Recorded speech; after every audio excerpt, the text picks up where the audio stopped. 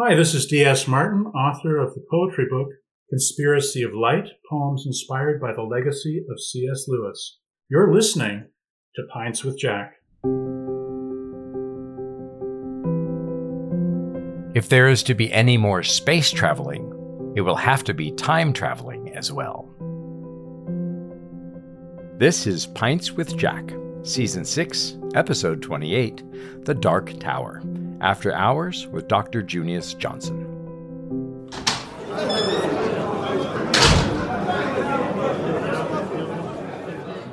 Welcome, everyone. Here on Pints with Jack, we're reading our way through the works of C.S. Lewis. And today we discuss a very strange corner of Lewis's writing, an incomplete draft of what appears to be an abortive sequel to Out of the Silent Planet. Our quote for today actually comes from the end of Out of the Silent Planet, and in The Dark Tower, Lewis kind of works out the ramifications of that, discussing, exploring the implications of what time travel might look like. Today, I'm glad to be joined by my friend, Dr. Junius Johnson. Junius Johnson is a Yale-trained scholar of theology, philosophy, and literature who devotes his time to thinking and writing about whatever is good, noble, and excellent, and how to bring these things to bear to nurture meaningful lives, especially as it touches Bonaventure, I understand. He's a prolific writer, an engaging speaker, an inspiring teacher, and a passionate musician. So, Junius Johnson, welcome to Pints with Jack. Thank you. It's so great to be here. Rather than scotch today, I got back from the weekend with a bit of a sore throat, so I am drinking peppermint tea that my lovely wife made for me. And what about you? I am also drinking peppermint tea as I am here doing a lot of voice recording this week and trying to just do some good vocal maintenance. Well, because Ransom has been learning a foreign language, we have a different language for saying cheers every week. And so this is kind of our first episodes where we'll actually get to say cheers. So cheers. Cheers. What else should our listeners know about you? What gets you up in the morning these days? Well, I love teaching, and the way that I do it these days is I do it through synchronous online courses, which gives me access to a different type of student, anyone, not just those who can afford to reorder their lives and go back to college or whatever. And so if they're interested in the types of things that I work on, come and hang out and let's have some great conversations together about some cool stuff. Yeah, that's Junius Johnson Academics, right? That's correct, yes. Okay, and David, of course, will have the links in the show, and I'm sure that there's some great conversations going on. Well, I want to just kick off before we even discuss what the Dark Tower is, and I'm not sure that either you or I know. I'm not sure Jack knew, which is part of why it didn't come to light. What drew you to this book? Well, when I was in college, I had a conversion to Christianity when I was 16, and I entered into a Puritan phase where I felt like I had spent my whole life looking at the world one way, and I suddenly learned that it wasn't that way. And in many ways, that came as a great relief because I didn't like the way that I was looking at it. I didn't like the way it looked to me. But it called into question what I could trust about my intuitions about the world. And so probably fueled by such things as, whatever's pure, whatever's noble, think on these things. And there's a way that seems right to a man, the end thereof is destruction. I came to the conclusion that I really needed to silence the world's voice in my head and fill my head with the church's voice instead. What that meant to me at the time, being a non-denominational evangelical Protestant, I didn't have a whole lot of tradition to go to. So that meant reading the Bible, and that meant reading apologists. And, big on the list was C.S. Lewis. And so I dove in and just devoured everything I could find. As soon as I started reading, I rediscovered the same love that I had had in Narnia since I was a little child and was going through that. So there is, of course, a finite amount of Lewis to be read. And in the mid-90s, it was even more finite than it is now. And so as I was getting to the ends of things, I began to sort of, grasp at straws for whatever is there. And I came across The Dark Tower and other stories. And I'm like, oh, great, more fiction. I'll pick that up. And right away from the beginning, Walter Hooper begins describing this incomplete manuscript fragment that was the sequel to Out of the Silent Planet. And I didn't need to know anymore. I was hooked at that point. Like you're seeing behind the curtain now. You're seeing a possible world, right? And that's all I needed to know. I think that certainly mirrors my own experience. And I think a lot of readers, when I put together Mere Christians, it's the kind of thing that I saw in the stories again and again, that people read Lewis, you kind of read your standard Lewis or your Narnia or whatever. But once you start reading Lewis on your own, at a time when you need what he has to provide, which is so much. There's this great hunger and you start just consuming things. And for me, it was kind of like checking paperbacks into a big barrel. And so that's part of why I came to Till We Have Faces. And by the way, we have to slurp our glass every time I mention Till We Have Faces. You got it. David and Matt think that The Great Divorce is Lewis's best book, and I acknowledge that it's their favorite. But Lewis said Till We Have Faces was far and away. And yes, listeners, we will connect The Dark Tower to Till We Have Faces. But this idea of rooting around in the corners of Lewis, I think is really fruitful. I also just got back from the Mere Anglican Conference, Mere Anglicanism Conference in Charleston, South Carolina, and a fantastic weekend with Alistair McGrath and Michael Ward and Peter Kraft, just wonderful speakers. Jerry Root was there. But one of the things McGrath kept hammering home is that apologetics is not an end to itself. Apologetics is about a story. Mm-hmm. And I've been thinking a great deal about that, even in my own work on Till We Have Faces. And it's fun to see Lewis write an abortive story, write a story that really just didn't come off, and in some ways has a whole lot of issues. And you learn a lot about a writer from seeing some of the directions that they were tempted down, and in this instance, walked quite a long ways down, but ultimately felt that it wasn't. Either wasn't worth bringing to completion or didn't see the path himself to bring it to completion. Yeah, well, and Diana Glyer is good on, the Williams book, The Noise of Something That Wasn't There, something like that. And how everybody, Michael Williams, his wife, and all the Inklings said it was terrible and he abandoned it. And just the way that we, the way that hopefully we have friends good enough to tell us when we're going wrong. Yeah. Well, a lot of people have not ever heard of the Dark Tower. And so let's talk a little bit about what it is, what the background of it was. And then I had a question as I was thinking about it, and I don't know that I've ever really ran down the answer. There's that kind of famous discussion between Lewis and Tolkien conversation about Jack should write space travel and Toller should write time travel. And Toller's never really did anything about that besides the Notion Club papers. But tell us what the Dark Tower is. Yeah, the Dark Tower is this funny manuscript that Walter Hooper discovered, as he tells it, quite by accident. This was not long after Lewis had died, and Warney was cleaning out the house in preparation for moving into a smaller place. And a lot of Lewis's papers he was just burning them. There was just a bonfire that went on for 3 days, and who knows what we lost in that purge. But I think it was the gardener who sent word around to Hooper, who happened to be at college at the time, and said, "Hey, you got to get over here. There's a stack of stuff you might want." And so he did, and he was able to cart it all away, and he started going through it. He started reading this thing, and he realized very quickly this was an aborted sequel to Out of the Silent Planet. Obviously aborted because he'd never heard of it. It hadn't been published. The manuscript is incomplete, and we don't know. Lewis never talks about it elsewhere, so far as I've ever heard anyone say, and so we don't have any sense of why he didn't bring it to completion, whether Hooper even has the supposition that he probably forgot that he wrote it after a certain point in time. Mm-hmm. Many of the Inklings said that they had not heard it, although eventually some folks began to say, no, I did see, he did read parts of that to us. So there was that whole situation. But it was an attempt to go down a certain direction for both Ransom and the world of what came to be the Cosmic Trilogy. Yeah. That was ultimately aborted. Well, and that quote that we started with is from the last pages, the last few lines of Out of the Silent Planet. And the narrator talks about the door to outer space being closed. And if there's to be any more space traveling, it will have to be time traveling as well. And there's this brief reference to, 1938, 1939 in the story. And so that seems to indicate perhaps that it's around then. I think Charlie Starr has dated the handwriting to around that time. I actually had the manuscript in my hands this last summer at the Bodleian. Oh, how cool. It was great. And I have pictures of it and all the rest. So yeah, it seems to have been this attempt, and not surprising that the Inklings didn't hear about it, I think. Gervais Matthews recalls it quite clearly. Mm-hmm. And one of the things I've been thinking about, especially as I read Paul Fittis's book, have you read that yet? Friends and Co-Inherents? Wonderful book. Oh my gosh, about the relationship between Williams and Lewis.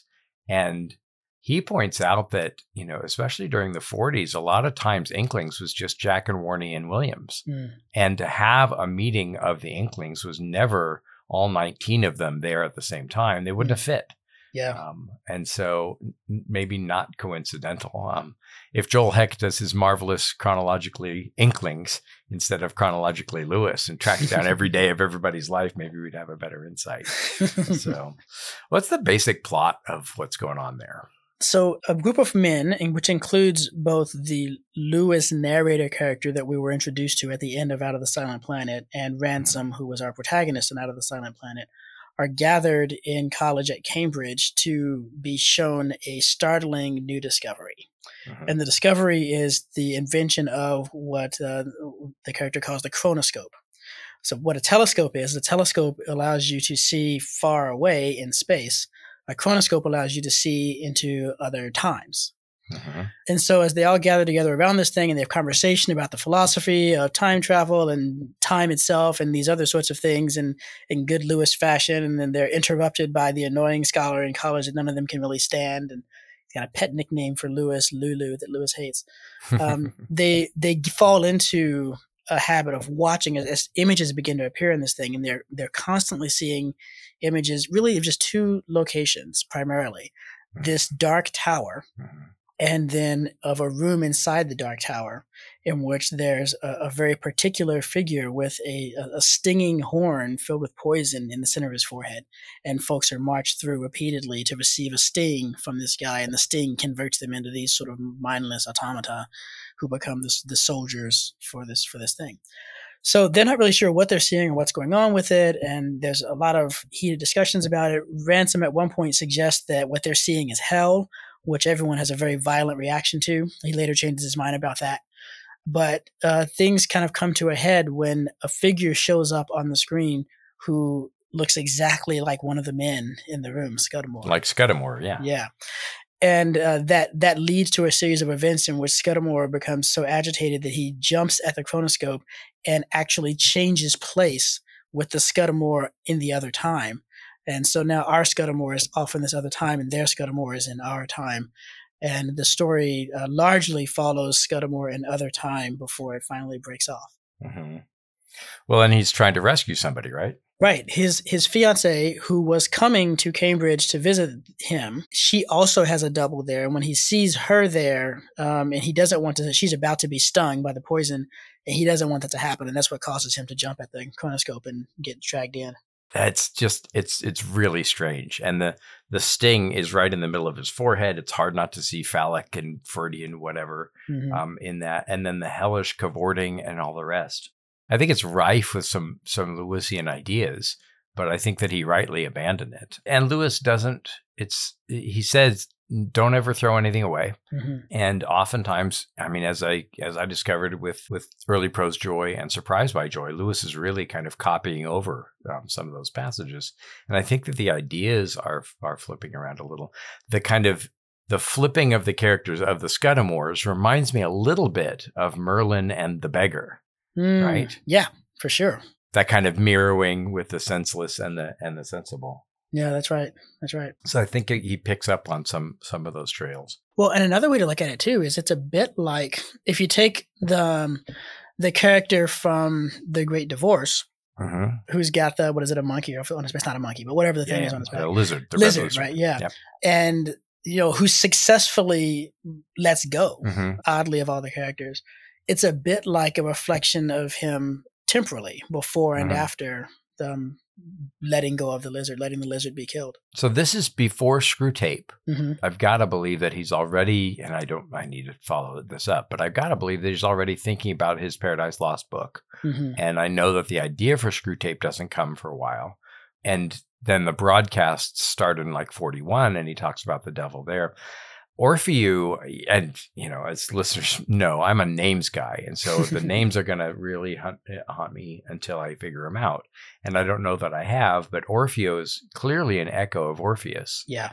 And the Sting character is kind of a hellish scare, but not hellish maybe like the Christian hell, perhaps more like a Greek hell.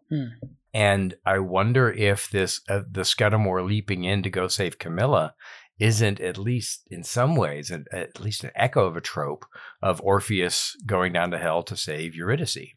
Possibly in support of that is, of course, Scudamores' name himself is Shield of Love from the Old French. And so there's this notion of him jumping in to be the shield for the one that he loves, to provide a shield made itself out of love, and on we go, right? Oh, yeah, that's great. Okay. Yep.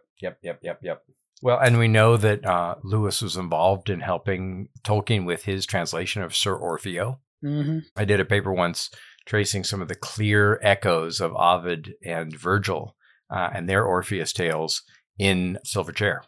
And so there are some Orphean echoes. And then Barfield wrote the play Orpheus, and Lewis read that too. And so you've got the Dante stuff going on with Sayers and Williams and others and Lewis. But I think that there's a clear kind of Orphean thing that's happening. And I think this may be kind of Lewis's contribution to that. That's a great connection. Well, you've got their agreement. And once again, I don't have the chronology in front of me. It may have been a little bit later than this. But you've got this agreement about space travel and time travel. Do you think that this is a piece of that at all? I wouldn't necessarily know how to put that in. And I'm kind of in the same boat as you, as I haven't chased that out yet. Because if Lewis had proceeded with this, then he would have done both. Right? Yeah. And by abandoning this, he confines himself to the space travel question. I'm inclined to think it has more to do with images. As Jack talks about, his stories begin with images that then develop into things. I think he had some images that were really interesting to him that he was very curious to track down, and they just never resolved as clearly as he liked. Yeah, well, it all began with a picture, and there are certainly some graphic images going on, and I wonder if maybe this attempt to save an earthly woman from some chronological hell morphed into him doing the closest thing that he could get to the angelic in Perelandra, which is saving an innocent woman from a devil from our world. Yeah, and he picks up some traces of it from Perelandra. I think that's right. He seemed to have had some, in abandoning the Dark Tower, there seemed to have been some thematic elements that he did feel were important to pick up coming out of the Silent Planet, and they found their way into Perelandra. And then others that found their way not until that hideous strength. Yeah, and even beyond. And right. Well, I was just talking with Diana Glyer the other day, and she has publicly on Facebook been mentioning a book that she's writing and a word count that she's doing. And so a couple of weeks ago, she talked about having to cut a bunch of the words. But, any creative person will know that you don't know what you really want to write until you find out what you don't want to write sometimes. That's right. So, well, and another experience that any of us who've tried our hands at writing stories before have had is you have an idea and you like it, and you think it's a good idea, and you're working down the way, and as you're working your way towards it, other things come up, and as you follow those out, you reach a point where you can't take both of these paths. You're going to have to abandon one of them, and that's a heartbreaking part of being a writer, but it is a part of being a writer. There's a lot of things that you could have done that you couldn't do because you did the one thing that you did choose to do. It's like Chesterton says about the particular is so important. The greatness of love is in following a single woman and setting aside other things to do that. And that's very true of story as well. Yeah. Well, and the pure in heart is what does Kierkegaard say is to will one thing. Yeah. And then doesn't Lewis say in The Great Divorce, the reason why the pure in heart see God is because they're the only ones who want to. Yeah. So yeah, I'm not bummed by the fact that he didn't finish it. I wonder. So there's some pages missing and it breaks off mid-line, right? That's right. 2 pages missing of these 8.5 by 13 pages, and then it also stops in the middle of a sentence. And I wonder what happened to those pages. Now, maybe they could have been lost in the fire or anything else. And, listeners, there is some controversy about the fire. Most of that controversy has been laid to rest. Jerry Root is really good on this. Walter Hooper tells the story of, being, I think it was I tracked it all down. I've got it written down somewhere. I think it may have been in January after Lewis died. And Packshard. I think that's right. January 1964. Yeah. Yep. And Walter tells the story 3 or 4 times, and the details are surprisingly consistent.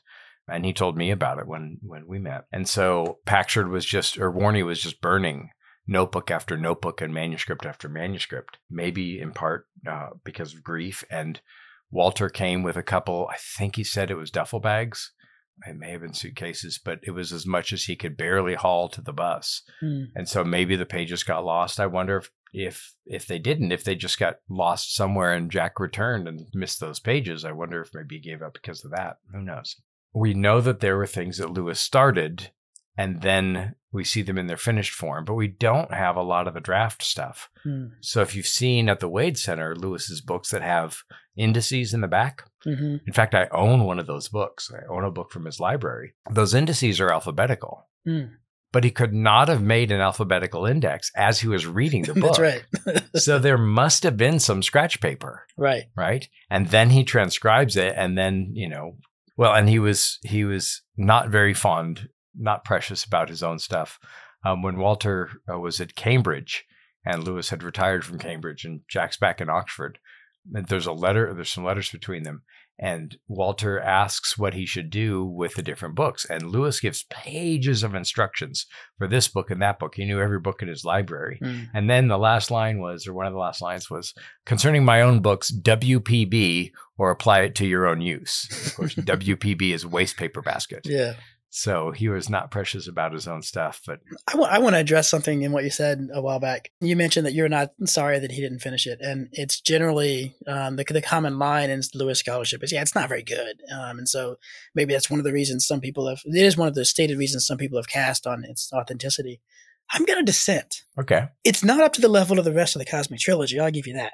But I quite like it. Mm-hmm. And I wish it hadn't been finished. And I think that the difference perhaps lies in, as you move from Out of the Silent Planet to Perelandra, Out of the Silent Planet is a harder core science fiction novel than Perelandra is. Mm-hmm. And then That Hideous Strength doesn't even purport to be science fiction at all, but rather a modern fairy tale, and it really doesn't have the science fiction elements at all. The Dark Tower is even harder science fiction than Out of the Silent Planet was. Mm. And as a fan of the classic old school H.G. Wells science fiction, mm-hmm. I think what he's doing is a really, really great version of that genre of writing. Mm-hmm. And so to have a complete text from him about that would be, gosh, I would love it. Plus, if you read this thing, and I recommend you do, there's two ways to go about it. One is to always keep in mind that you're not going to get to see the end. And I think mm-hmm. that's not the best way. The best way is to just let yourself get lost in it and forget that it's incomplete. And because it's in a book with other stories, you don't know when the end is coming. And mm-hmm. It's jarring. And mm-hmm. the strength of the jarringness for me is an indicator of how much I was enjoying reading it to that point.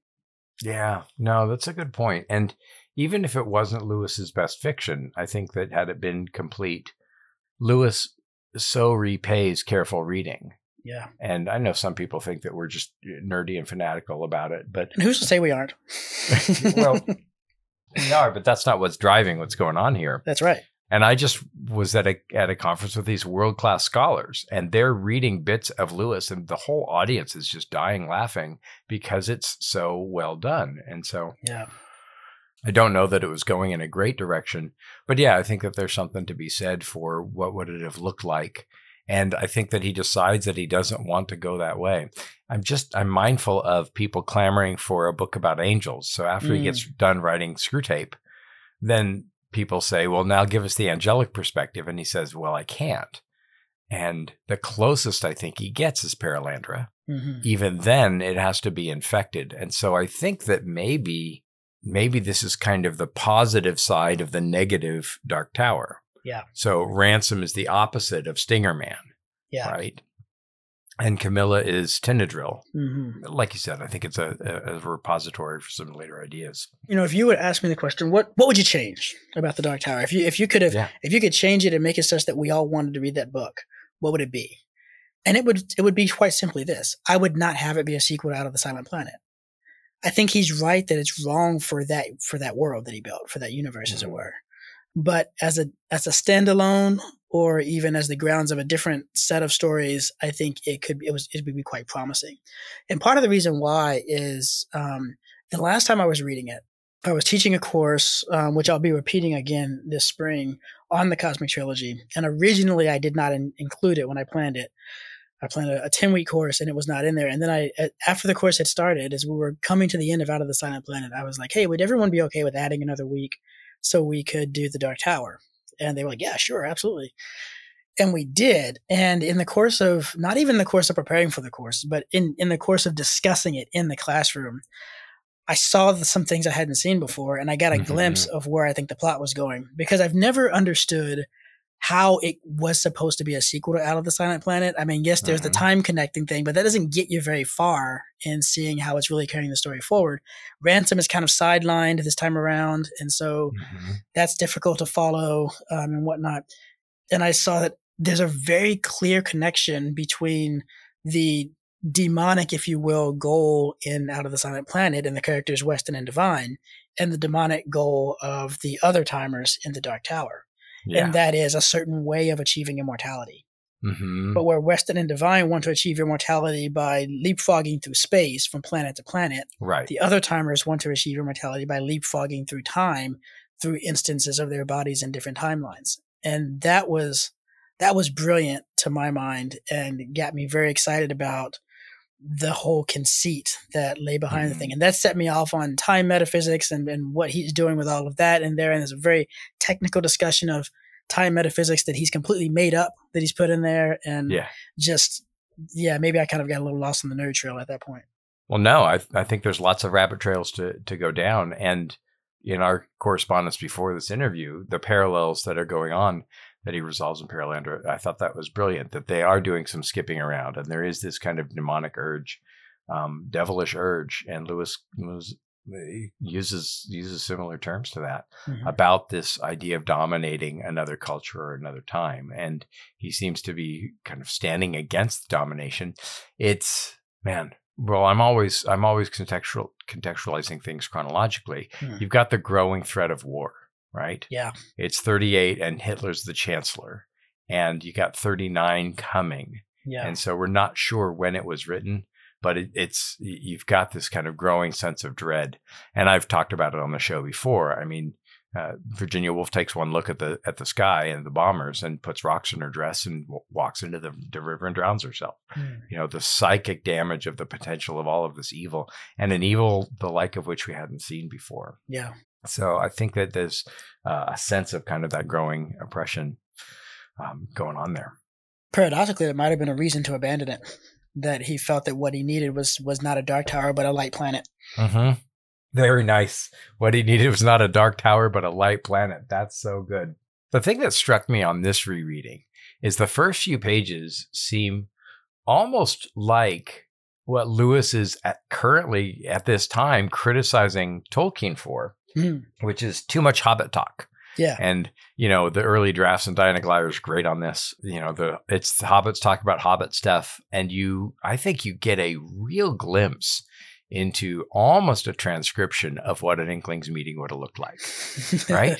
Yeah. I mean, they're talking about these abstruse things, and, you know, it's just, I think that's what that is. Yeah. And people outside the room don't care, and that's okay, because all the people in the room do care. And this is the safe place to do that. Right. Well, and like Lewis says, that your first friend agrees with you about all the right things, and your second friend opposes you about all the right things. You know, and this is our first introduction to McPhee. Yes. I mean, we don't see McPhee again until That Hideous Strength. That's right. And this is interesting because McPhee's the only character introduced in the Dark Tower who survives fairly unchanged. Same name and very similar characteristics. He's my Welsh skeptic, right? All the way through to That Hideous Strength. Yeah. And so there's a tenderness for that. He loves that character for some reason. And but I think the way that we see, and this is a discussion for another book, but the way that we see Ransom relating to McPhee with this sort of condescending tenderness is a bit of Lewis's own feelings towards him as well. Yeah. Welsh or Scottish? I thought he was Welsh. Am I wrong about that? I could be. Yeah, I think it's Scottish, but I'd have to double check. And he emphasizes his accent. Of course, McPhee represents to some degree, to some small degree anyway, the Great Knock. He represents Patrick, you know, and his kind of Scottish rationalism. But you're probably right. But yeah, I think it's a real insight into what some of those conversations in those rooms would have done. Having read Paul Fittis's book, and listeners, it's hard to get your hands on. It's over $100. And if Crystal Hurd and Zenzuk hadn't sent me a copy, I certainly wouldn't own it. But Fittis is a Baptist. He's a theologian at Oxford, a systematic theologian, and has done this marvelous book tracing the relationship between Williams and Lewis. And they got deeper and closer much more quickly. And I loved him tracing the Romantic theology and the term, the weight of glory, you know, some of that stuff that Fittis does in the early chapters. And I'm wondering if Lewis is even now, and once again, I need to pull up my Joel Heck. I wonder what of Williams Lewis was reading around this time. And we don't know that it was 38, 39. Charlie would be a good one to help us with that. But if it is around then, what Williams is he reading? And that kind of spooky supernatural thriller thing that's going on in Williams, this is Lewis's kind of first attempt at doing that. Yeah. And when I teach the trilogy, I always treat it as a tetralogy, and I ask students to read Place of the Lion in between Perelandra and That Hideous Strength.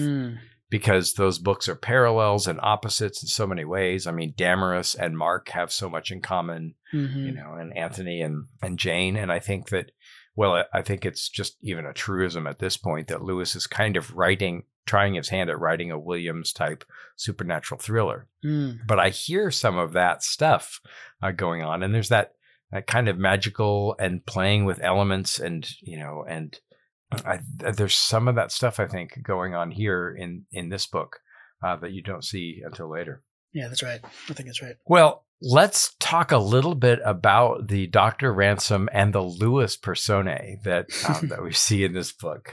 Tell us a little bit about that. Yeah, so, you know, if you recall, at the end of Out of the Silent Planet, which many of our listeners won't have read yet, but a lot of them have read before. But it's okay. Well, as you are about to read it and enjoying your joyous first encounter with this remarkable book, you will discover that there's an little epilogue in which Lewis invents himself as a character and says, "This is how I came into this whole story." And that has a really profound effect, because what it does is it makes the claim that, you know, using a literary device, that it's actually nonfiction, that this really in fact happened. Now, of course, Lewis doesn't think that you're gullible enough to buy that this is in fact the case, and that's not the point of it. The point of that literary device is it makes clear that this story should be thought about in connection to our own world. That the things that are true in this story have dark echoes in our world. And then the point of that epilogue is really to sort of amp things up. He makes the claim that, you know, we knew something was coming when we started talking about this, and it turns out events have moved a lot faster than we thought, and this book is coming out almost too late. So that's fun, and it's exciting, and it's fun for a reader. And I always loved that literary conceit where the documents of this guy fell into my possession and I discovered this or that. It's much the same thrill that I get when reading The Magician's Nephew, and Uncle Andrew talks about the box containing dust from another world and how the box itself was from Atlantis, and just sort of tying all these things together. Really, really cool. Come into this book, and once again, Lewis and Ransom, who are these friends, as we've learned from the end of Out of the Silent Planet, are invited along. But it's very different, because this time Lewis, the narrator, is invited along as a character in the story himself. And so he gets to play a role, and it's not just events that took place that are being recounted to him later on. That is a conceit that will not be picked up again. I should say, at the beginning of Perelandra, the Lewis character plays a very, very large role, because he's going to be there to be the one to help Ransom carry out, you know, he's got to seal him into the coffin that he's going to travel to Perelandra in, and he's got to be there to receive him when he comes back. And there's a lengthy scene at the beginning in which Lewis is being opposed by demonic forces that don't want him to do it. And we get to follow him through that psychological descent into hell. But then when you come to That Hideous Strength, the Lewis character disappears. Yeah. And that's something that was striking to me in my first reading. Was I was looking forward to having seen the Lewis character take a more active role in the second book. I was thinking that he would become one of the dramatis personae in the third book, and he never really did. Well, in The Dark Tower, that's true. He steps onto the stage in a very powerful way, and presumably would have been there throughout the story on the part of the story that takes place in our timeline. Yeah, no, I think that's exactly right. And there's this, I think that Lewis is kind of entertaining these two personae of himself and Ransom. And some of the inklings suggested that Ransom was based on Williams. But the thing that really disappoints me is that the name Ransom is so crucial. Yeah. And, you know, Maladil says, "My name is Ransom too." You know, or the Yarsa said, "No, it's Maladil." It's Maladil, yeah. Jesus says, "I am Ransom too. I'm called Ransom too." And Ransom is this incredibly important name, and he breaks down the etymology. And then, of course, at the end, he tosses it off and, I've changed the name. And so that kind of inconsistency, I think that Lewis missed the trick there, loses the plot a little bit on containing this consistent thing. It reminded me of the original conceit of the Beatles in Sgt. Pepper, where Paul wanted to kind of do this whole album as if there was this band called Sgt. Pepper's Lonely Hearts Club Band and Billy Shears and all the rest. And so it started out as this kind of carnivalesque sort of band playing, and then they just, threw in some of the best songs ever made, but still. But just what they happen to have on hand, yeah. Right. And so the conceit gets lost along the way. And I think that happens here. But Talk of Ransom, Brenton Dickinson made a great discovery and published it. And I'm sure that we can track it down and put it in the show notes. And I think that we talked about it during our Screwtape season a couple of years ago, that there was another paragraph to the intro of Screwtape Letters. And you just read that out today. So tell us a little bit about what happened there. Yeah. He discovered that there was a handwritten version of the preface that differed from what was printed and what we have printed in our text. And when he compared them to each other, what he discovered was that Lewis originally had said that, whereas in our version he says, "Nothing will induce me to tell you how these letters came into my possession." Mm-hmm. In that version, he says, "Nothing will induce me to tell you how they came into Ransom's possession." In the original from which they were translated. Mm-hmm. And so Ransom is introduced as the one who actually got his hands on these things and presumably the one who translated them. It doesn't expressly say that, but Ransom is a philologist and that would make sense. And when you start thinking through, well, what would he have translated from? And this is followed out very well in the article. The most logical thing would be the old solar language that Ransom has learned in Malacandra. And so he's the only human literally who could translate them. And perhaps he's gotten these from his travels in places that lie outside of our normal experience.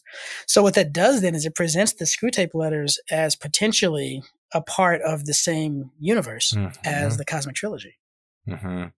Yeah, and that just opens up all kinds of possibilities, and that one would wish that there were more of that thing, but that Lewis is kind of thinking of Ransom as this kind of central mentor, and I think that if, like Walter records in the note after this story, if indeed Ransom owes a lot more to Williams, looking at the role of Williams in all of this as being, and Williams is really kind of playing a nexus character in the Inklings.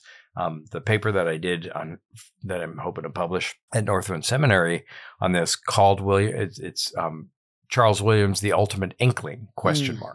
And in some ways, he's the most impactful Inkling. He's the last Inkling to enter, and his death kind of sounds the death knell of the Inklings. And so he just kind of comes barging in, and Tolkien's jealous of him for the rest of his life. And then he was one of the most consistent Inklings. Fit is great at tracking that stuff down.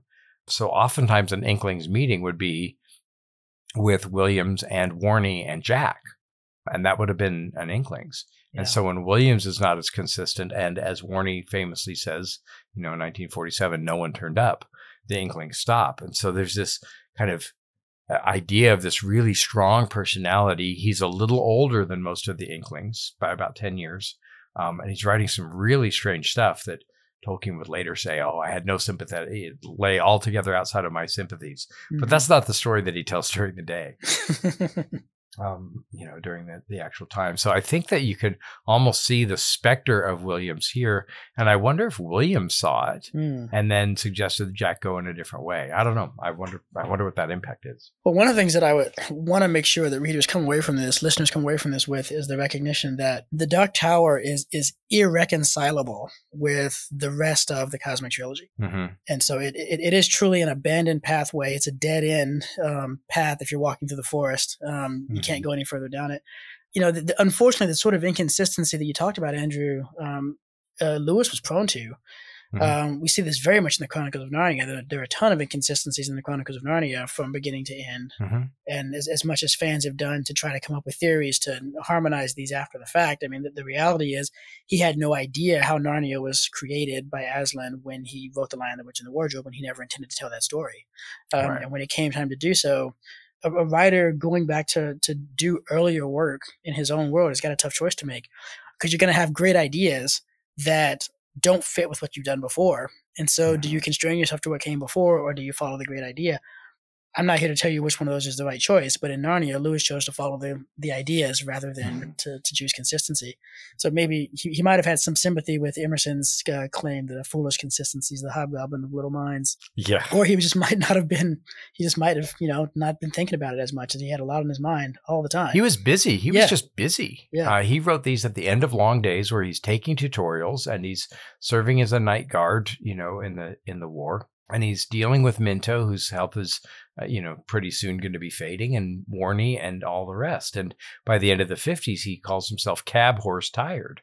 And that's right in the middle of writing the Narnias. And we're still a couple of years from the refreshment of Joy Davidman coming into his life. So if he starts writing them in 48 and finishes them in 53, well, Minto goes into the hospital in 50 and he visits her every day. And then she dies in 51.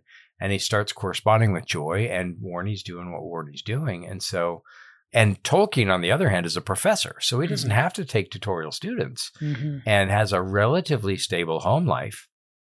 And so he can afford to really go through the details and have these consistencies. There's a famous story, listeners, about Warnie and I forget who else. It's in one of the biographies. Somebody talking with Jack about the inconsistencies in Lion, the Witch, and the Wardrobe. And so the friend says, "Okay, Jack, it's 100 years winter, right?" And he said, "Yeah." And they say, "Where do they get the oranges for the orange marmalade, the gloriously sticky orange marmalade?"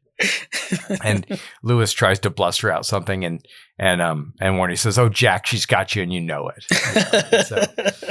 And of course, with a fairy tale, those consistencies don't necessarily need to match up quite as much, but they were written. I think they were more or less dashed off. And Diana Glyer has said that Lewis crossed out about 7% of what he wrote, which is astounding. And it infuriated Tolkien because he, makes these complete books that are marvelous.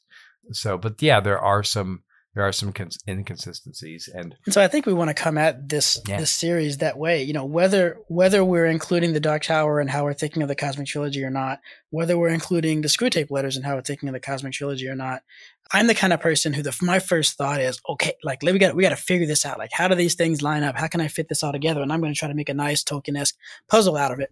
But the reality is, it's not going to work. Neither the Dark Tower nor Paralandra are a good follow-up to the tease for a sequel at the end of Out of the Silent Planet. I mean, the Dark Tower is a better look at it, but at the end of the day, it itself is still not doesn't very much fulfill that promise of travel to other planets being by means of going to other times. That doesn't seem to be at all an element that's present there. I bet you that was Lewis kind of pressuring Tolkien.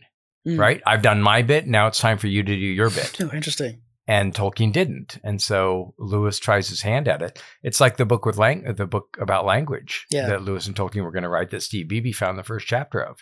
And Lewis dutifully wrote his chapter, and Tolkien, the niggle that he was, never finished it. Yeah. Although there was so little time, if that dating is right of 38 to 39, there's so little time that he gave Tolkien to get it done. Yeah. Well, and he was prolific. So, Well, listeners, I know that you'd be disappointed if I didn't talk about the connections to Till We Have Faces. And I've got to admit that I need to do a little bit more careful of a rereading of it. But Scudamore, The Shield of Love? Yeah. There you go. Anything about love is about Till We Have Faces. Which is, in fact, the greatest of Lewis's fictional works. Far and away my best book. No doubt. No question. But there's also a phrase in The Dark Tower that Lewis often uses on page 20 of the paperbacks that most of us have. Don't you see that long before you had reached the level of timeless experience, you would have had to become so interested in something else, or frankly, someone else, that you wouldn't be bothering about time travel? And something or someone, you see that in the preface to Mere Christianity, something or someone speaking with the same voice. And the something, the other, the outer, the pointing towards someone else. This is all kind of what Lewis, and maybe why Lewis doesn't finish is it doesn't allow the opportunity to paint a clear enough picture of God. Yeah. He kind of writes himself into a horrible, squalid neighborhood, and there is no heraldic bus coming to pick him up and whisk him away to heaven. That's right. I mean, there's a point at which while Scudamore is there, he is thinking and speaking in the language that they speak in that place. And Lewis delves into that a little bit and says, when he tries to think about it consciously, he can't do it and he can't speak it. He can't read the words on the page. But if he just starts reading and doesn't think about it, it's like muscle memory in the body that he's inhabiting is able to read and speak in that language. Yeah. And there was a moment when he wants to exclaim, thank God. Mm-hmm. And he stops after thank because there's no word for God in the language that he is speaking in. Mm-hmm. And that's a really cool moment. But like, yeah, you're right. There's this total absence of God another time. Yeah. And so I think that he redeems that by picturing, the hellish view of Screwtape, but there is God and he's the great enemy. Yeah. And if I'm right about my kind of fundamental field theory of Lewis, that it's caritas and claritas, that his goal is charity, is love, especially the love of God. His means to get there, or his method of getting there, is by making things clear. He clears away obscurities, whether it's medieval lit or allegorical love poetry or whatever else it is. English literary history, he's always clarifying, which is why Lucy is so lucid. Yeah. And the means that he uses is story, right? It's a myth retold. It's a modern fairy tale for grown-ups. He believes in the power of story and narrative. Yes. That clarifies all things, especially the love of God. And I think that he writes himself into a relative dead end, where he realizes that he's not accomplishing his mission. And like you said, I thought that was a brilliant point. There was plenty of darkness going on in the world. Yeah. And he didn't need to add to it. So yeah. In other words, maybe the answer to all of it is just sometimes fairy stories say best what needs to be said. There you go. I think that's always true. And let's hope that we're old enough to start reading our fairy tales again. Oh, man. Well, what a joy to spend some time with you, brother. And I look forward to more of the same. Dr. Junius Johnson, before we go, tell us how people can find you. So you can find all the courses that I teach and the resources that I have for those types of things on academics.juniusjohnson.com. And if you're interested in other podcasts that I will be on and appearances, chances to hear me speak and that sort of a thing, you can check out justjuniusjohnson.com. Okay, great. Well, as the landlord rings the bell for the final cups of tea, we just want to thank Dr. Junius Johnson again for coming on the show. And we also want to take a moment to thank our Patreon supporters who have been so generous with us. And I was grateful during the conference this last weekend to meet a lot of listeners and some of the patrons for the show. I want to thank particularly our supporters, Matt and Jake, James and Erica. Thank you also to Marvin and Joelle, Deborah and Amanda, Thomas, Bill, Bud, always raise a glass to you, friend, Shane, Kay, Paul, Kimberly and Gillis, Gary and Stephen, Matt and Kelly, Chris, James, Kate, Peter, David, Angela, and Rowdy. Well, we pray for our listeners and their prayer requests from the Slack channel every Tuesday. I have Pints with Jack in my prayers every day. And if you've enjoyed this episode, please share this episode on social media. Tell your friends about it. And then, of course, join us next time when we'll continue to go further up and further in. Cheers. Cheers.